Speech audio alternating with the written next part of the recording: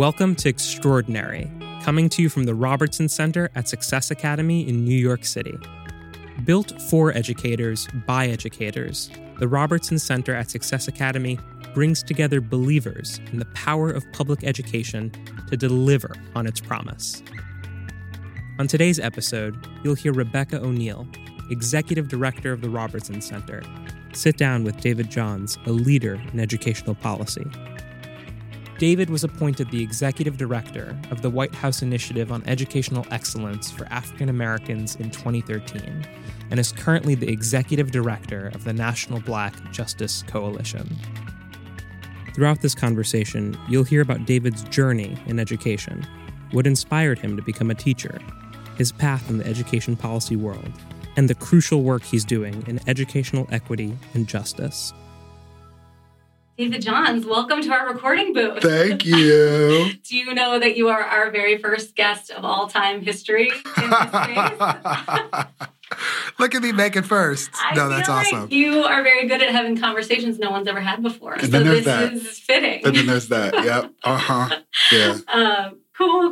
Well, so we'd love to start this conversation sort of where you did, at least educationally where you did.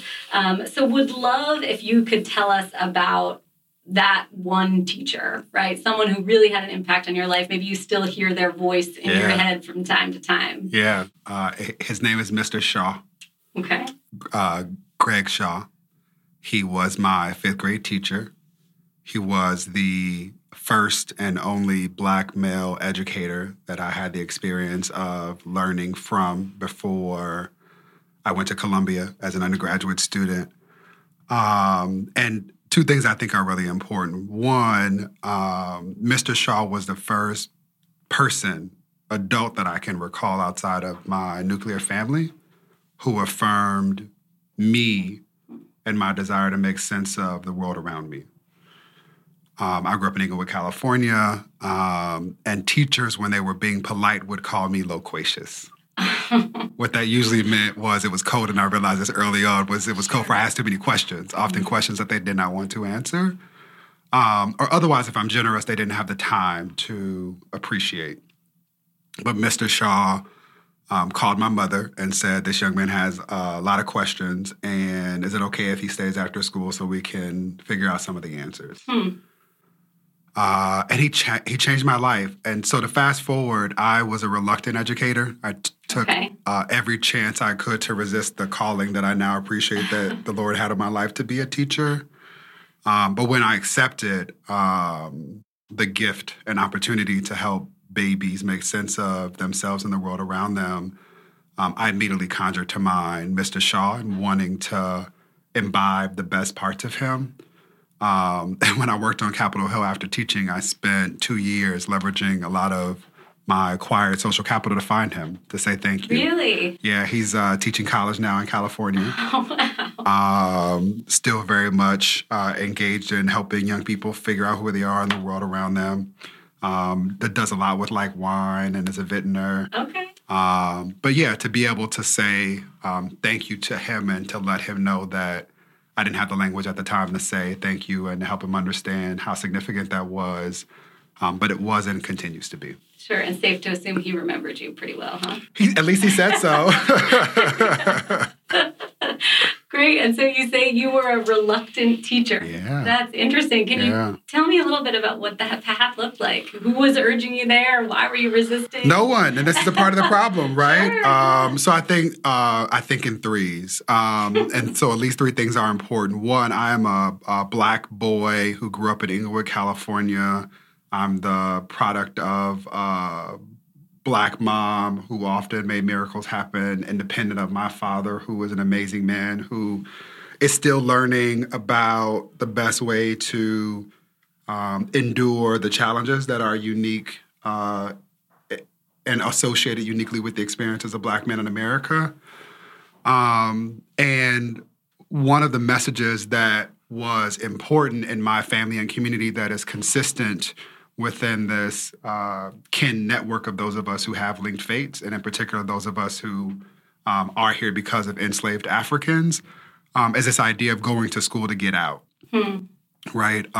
Too often we tell Black kids, brown kids, non-native kids, kids for whom English is not their first language, kids with disabilities, hidden and otherwise, kids with housing insecurities, the least of these kids most likely to be neglected and ignored, that the thing that will make the difference for them and possibly their family, both immediate and future, is if they get out of their community, acquire a better education somewhere else, and then live that life. And one is dangerous.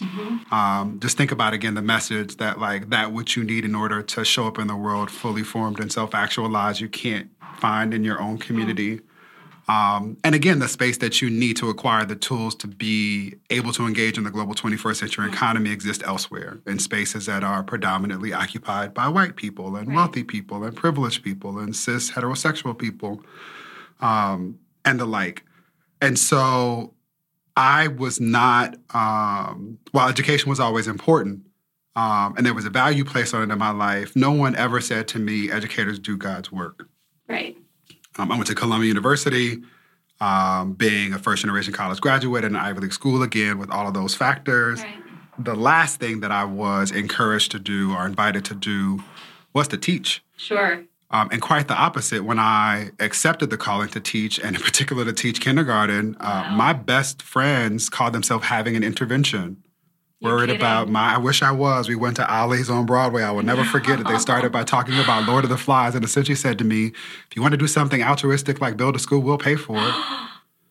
Right? Wow. But again, not surprising when the message that is traditionally conveyed to people that go to schools like Columbia or that they write about on TV shows, again, significant given this cheating scandal that people are talking about at this moment in time, is that you go there and acquire the knowledge to take over somebody's country or corporation. Right. What we don't do is what some of the babies here at Success talked about today, and it's find ways to show up in service. Right. Or otherwise help people know who they are and how they can otherwise move through the world. And so a part of my reluctance was reconciling what felt like this unique responsibility I had as a privileged Black man, one who acquired a whole lot of privilege through a whole lot of hard work, but also sacrifice that people have made, including in generations long time ago. Sure. And this understanding that, again, educators do God's work. And then in particular, as a Black male educator and as a Black male early childhood educator in particular, I could show up and be disruptive in some pretty powerful ways. Really interesting. So you managed to overcome all that. You become a kindergarten teacher against all odds. Yes. Can you take us back to that first year? What was young Mr. Johns thinking as he's looking at these tiny little humans? One was thinking they're really tiny. And if I step on one of them, it's a wrap. I think about my time in the classroom often. It was the most challenging and the most rewarding experience I've ever had in my life. It is impossible to be enrolled in the process of being around young people, especially kindergartners, and be mad or sad or consumed with the things that allow adults to be distracted and otherwise consumed with things that are the exact opposite of what make us happy in the world. Right. I talk a lot about the way that being in kindergarten in particular and the structure and order to the day, the routine that we would always talk about is something that I miss. Really? Yeah, most definitely. I spent a number of years before leading the White House Initiative on Educational Excellence for African Americans working in the Senate on the Help Committee. Okay. And a lot of the strategies that I employed for helping to get the attention of my kindergartners were the same strategies I employed with my colleagues and some of the members, right? It is, right? Adages are important because they exist and they're true, and everything you ever needed to know you learned in kindergarten. Yeah. And so just being reminded that young people are often making sense of the world around them well before we think that they are capable of doing so dramatically shifted the way that I think about the world. We adults do this thing where we forget what it was like to be a child and want everybody to understand and appreciate that we have a unique perspective and a voice and are doing things. Like that somehow goes all out of the window, and we just assume that babies are not making sense of things and asking questions and otherwise mimicking and parroting things that we otherwise expect for them to do at a particular point. So to be reminded of that and how important and instrumental the period of before birth through 8 years of age was and is and continues to be foundational. The second thing was just the pure joy of being around babies. Again, I go back to how hard it was for me to think about the stress associated with showing up in the world at a point in time in which it is dangerous to be young, gifted, and Black in particular. But being around my babies and having them like hanging off of my neck or holding on to my legs or rubbing Cheetos on the clothes that I used to wear before I learned that I needed a whole new wardrobe are things that I really, really miss. Right. So you got a little dose of that today with the little ones here, huh? Yes. They have some good questions for you. Yes, I love them. Yes, my favorites are always, how much money do you make? Yeah. You could probably tell them any number. They'd be impressed. But that was the thing that I thought about is right, like, how do I both shatter this myth that whatever they think now is a whole lot of money actually isn't, and that the more meaningful thing is that you find a salary that allows you to live where you want to live. Right? Because at some point, I'm sure I thought $60,000 was a whole lot of money, but not when you're living in New York. Exactly. It's a whole nother. We'll do, financial literacy talk next time. Well, cool. So you had this very impactful experience teaching, it sounds like, and then you went on to do what? Sort of what happened from there? So interestingly enough, I took a pay cut from teaching. Doesn't happen a lot. I took a pay cut from teaching. If you thought my friends thought that I was crazy when I said I'm going into the classroom, oh boy, you should have saw the looks on their faces in this moment. Intervention Part 2. I take a pay cut from teaching to pursue a fellowship with the Congressional Black Caucus. Okay. Because I was also in graduate school while I was teaching at Teachers College, and I was in a sociology of education program, and everybody at the time was talking about No Child Left Behind. And this idea that it was going to solve all of the problems that had vexed public education heretofore. And for me, as somebody, again, who grew up in California, I didn't watch The West Wing before I moved to D.C. I didn't grow up with kids that had access to privileged spaces like flying on Air Force One and things that I have friends now who take for granted.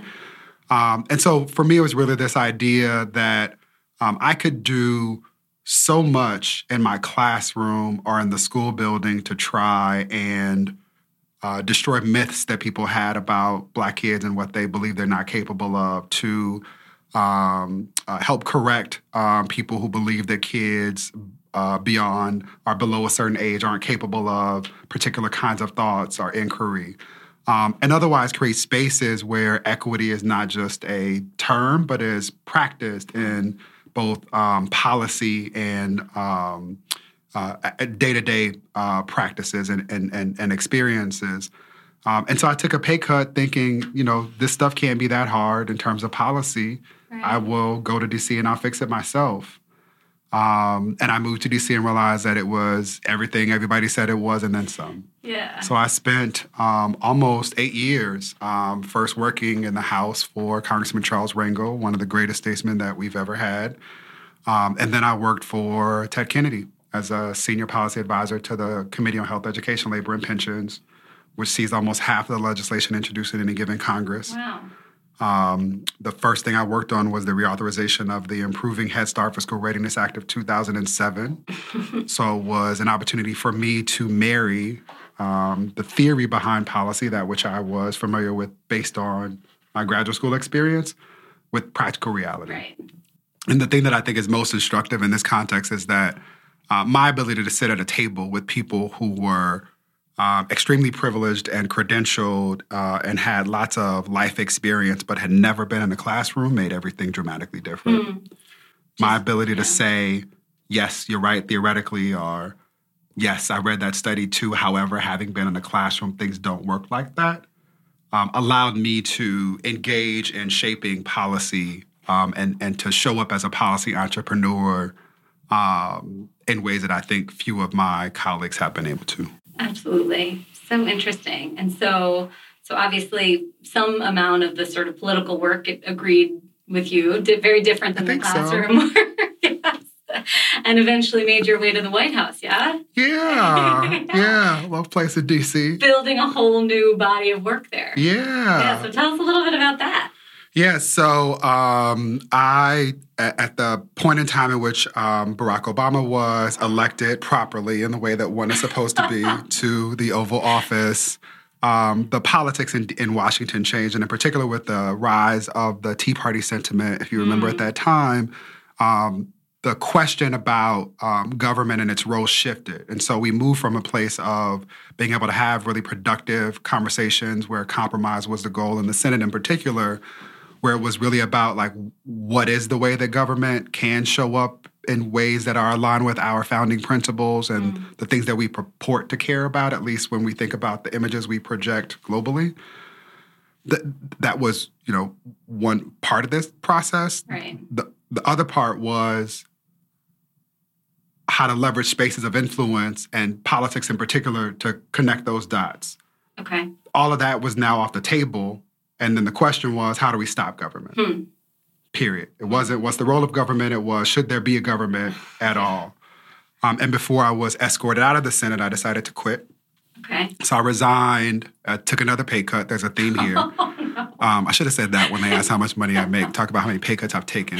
Took a pay cut and drove from Washington, D.C. to Las Vegas, Nevada. Okay. To help get Barack Obama reelected. All right. And the thought was, this is a way to be reconnected to why this matters, to have conversations with people on the ground, to appreciate that a lot of people don't think about policy in the way that it shows up in their lives, especially the further you move away from D.C. as a center of power.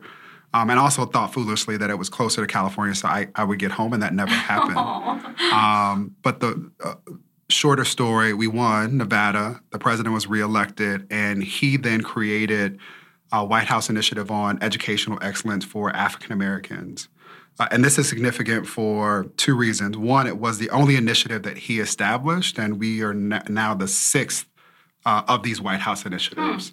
There were, before this administration, because everything now is different, there were sustained support for White House initiatives for educational excellence for Hispanics, Native American, Alaska Native Hawaiians,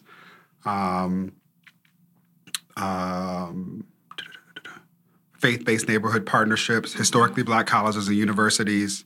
And I think that there's one more that I'm not thinking of in this moment. But all of this to say that the assumption was that the HBCU initiative, and to be clear, historically Black colleges and universities, the 103 of them, I think, given accreditation at this point, do a disproportionate share of providing post-secondary opportunities for Black and non-Black people.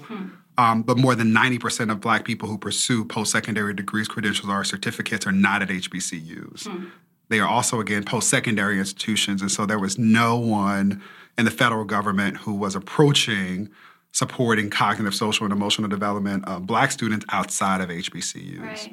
And so it was, for me, it was a dream job, Sure. right? Having moved to D.C. to think about policy, in particular policy for kids who look like me and who come from communities like that, which continues to conspire for my success, and to do so and to serve this country under the first Black president and one of the most brilliant statesmen that I've had the pleasure of being able to learn from. And again, I've been lucky. My first political boss was Bill Clinton in Harlem. I worked for Charles Rangel, Ted Kennedy. Tom Harkin inherited me when he passed away. These have been good statesmen. And I'm sitting in this point in particular because too often, and this is the thing that I'm most sad about in terms of these babies, is they don't have that appreciation for government or the kind of service that people have continued to invest in spite of the craziness that's going on now. But I led this initiative. I was the inaugural executive director. And I'm really proud that we created a summit series where students were centered, where I got to complicate and disrupt the habit that adults have of solving problems for young people without ever engaging them, right? Assuming that we know what they need because at one point we were their age facing conditions that might kind of look like theirs. Sure. And so we then gather rooms with other adults, we talk with them, and often implement the solutions we think make sense without ever asking them, hey, what concerns you most? Or what are you doing to solve these things and how can we help? And so we created this summit series. We went around the country, post-secondary institutions of all types. Again, part of my desire was to complicate this idea that we only celebrate certain types of institutions. And there are more than 7,000 different post-secondary institutions around this country, and kids should find the one that's right for them. Right. Not stuff that helps compel people to cheat and do all these other things. Clearly, that's on the top of my mind.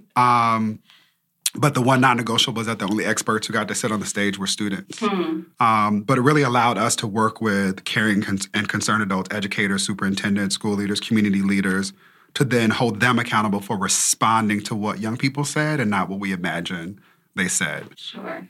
So I did that work until January 20th, 2017, when it was no longer an option. And I'm now figuring out, from the perspective of an advocate who leads an organization that is focused on intersectional social justice, how is it that we are strategic in anticipating that at some point soon we will have a government that does what it was intended to do and move beyond the space we're in now. Interesting. And so, one of the things we're trying to do here at the Robertson is think about, you mentioned this productive conversation and the seeming absence of it recently. And I think in education broadly, sometimes it feels that way. Like it's hard to have really meaningful conversations. And so one of the things we're trying to do here is sort of carve out a space to talk about just straight up the right things. So I wonder, if you could get America focused on one thing when it comes to education, what would it be? What's the conversation we're not having? Listening to the babies. Okay. Yeah, we don't honor that there's not a single child that has to be born. That there's no such thing as a problem child because the children who are most adept at pointing out our faults and flaws are simply reminding us of things that we did to them. And we also forget that in the same way that we want people to respect us as adults, that children are experts of their own experiences. Sure. And in any situation, whether it's thinking about their experiences in schools or in communities or in these other spaces that we force them to move through, if we only listened to them and not listen to respond, not listen to tell them what we've done so that things are better for them than they were for us, which is a reflexive way that most adults listen to talk to kids, or otherwise listen to tell them where they're wrong. But listen with love, seeking to understand and appreciate, especially when it's difficult and uncomfortable. If we did nothing but that, we'd be better as a result of it. Gotcha. Great. So very last question. Yep. We love books. Yes. Can you give us a book rec? What should we be reading? Yes, of course. The things that I'm reading now, I'm reading a lot of Black feminist Black and intersectionality stuff. So everything from Kimberly Crenshaw, Patricia Hill Collins, stuff that really talks about this matrix of domination and social hierarchical order. I'm clearly a sociologist. It's clearly a problem. If that is too much for you, I want everybody to check out For White Folks That Teach in the Hood and All the Rest of Y'all by my brother Chris Emden, who's at Teachers College. He does super amazing work, and I find myself talking a lot about it in this space. There are two books that were produced by children that I want to encourage everybody to pick up. The first is called Agents of Change, written by Joshua and Jeremiah. They're two brothers, literally and figuratively, and wrote a book about, in their words, spending, saving, and sharing. You heard me talk about it in our presentation because we did some work together in the White House, really challenging this idea that teachers think that Black kids don't like to read. Really, the issue is they don't like to read stuff that's not reflective of their own experiences. Shout out to Marley Diaz and the 1,000 Black Girls Book Project. But not to be outdone, Joshua and Jeremiah's younger sister, Jordan, the boss of the family, wrote a book called Princess for a Day about the experiences of young girls in the child welfare system. Oh, wow. And wanting them to know that in spite of the social conditions that we've created that they have to experience and endure, that they are princesses, if only for a day. So the connection there is that Jordan threw a spa party. She didn't want a birthday party for herself. After learning about the experiences of girls in foster care in Rochester, she hosted a spa party, invited girls in the neighborhood. They passed around mirrors. They got spa treatments. They talked about college-going plans. And we love the idea so much we replicated it in the White House. And so everybody should read that book. And then the last book that I go back to a lot in this space is Gloria Lansing-Billings, The Dream Keeper. There in particular, she has a list of charges. They're in my presentation tonight, but things that we should all accept as axioms of truth. And two of them that are incredibly important is one, believing that all of our babies are geniuses and are capable of learning. So it is a version of what Asa Hilliard reminds us, which is that I've never met a child, in particular a Black child, who is not a genius. And there's no secret to how we support them. We first acknowledge them as human, which too often we don't do. And we second support them with love. And the second point related to that is that part of showing up in love as educators is accepting that education is political by nature. It is, and we are shaped by context and environment. And especially now at a point in time in our geopolitical and economic environments where fear and ignorance often inform the decisions that people are making, it's incredibly important for us to appreciate that we owe everything to our babies. And so the tendency now is to celebrate those who are resilient enough to get by in spite of. It's to have ceremonies for the babies who dodge bullets and find ways to avoid the traps that have been set for them. And I want us to shift that. It's important to celebrate our babies, especially those who face unique challenges, but it's also important for us to set them up for success and to really honor that we have the obligation to leverage our privilege to dismantle the barriers that make it harder for them to do the things that we have invited them to do and demand of them. And so I hope that those threads are, for me, I know they're consistent in all of those books, but I hope they're helpful and instructive for others as well. Well, thank you so much, David John. So fun to be with you. This is good. People can't see it, but I'm doing my happy dance in this chair. It was really good. Yeah, I know Instagram. I did put it on my Instagram. People should follow me at Mr. David Johns. Yes, excellent. Okay, thank you. Awesome. See y'all later. Thanks again for joining us for Extraordinary, coming to you from the Robertson Center at Success Academy in New York City. If you'd like to keep up with David Johns' work, you can follow him on Instagram and Twitter at Mr. David Johns.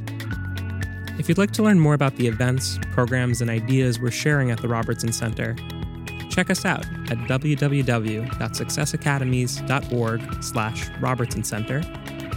Connect with us on Twitter at RobertsonCTRSA and on Instagram at Robertson Center. Extraordinary was brought to you today by Samantha Williams and her team at the Robertson Center, with additional production by Stephen LaRosa and me, Joseph Fridman. Our theme song was by Stephen LaRosa. Special thanks to the Robertson Foundation for their support, and to every single educator and lover of books we meet in our work. Thank you for what you do, and we hope you join us next time.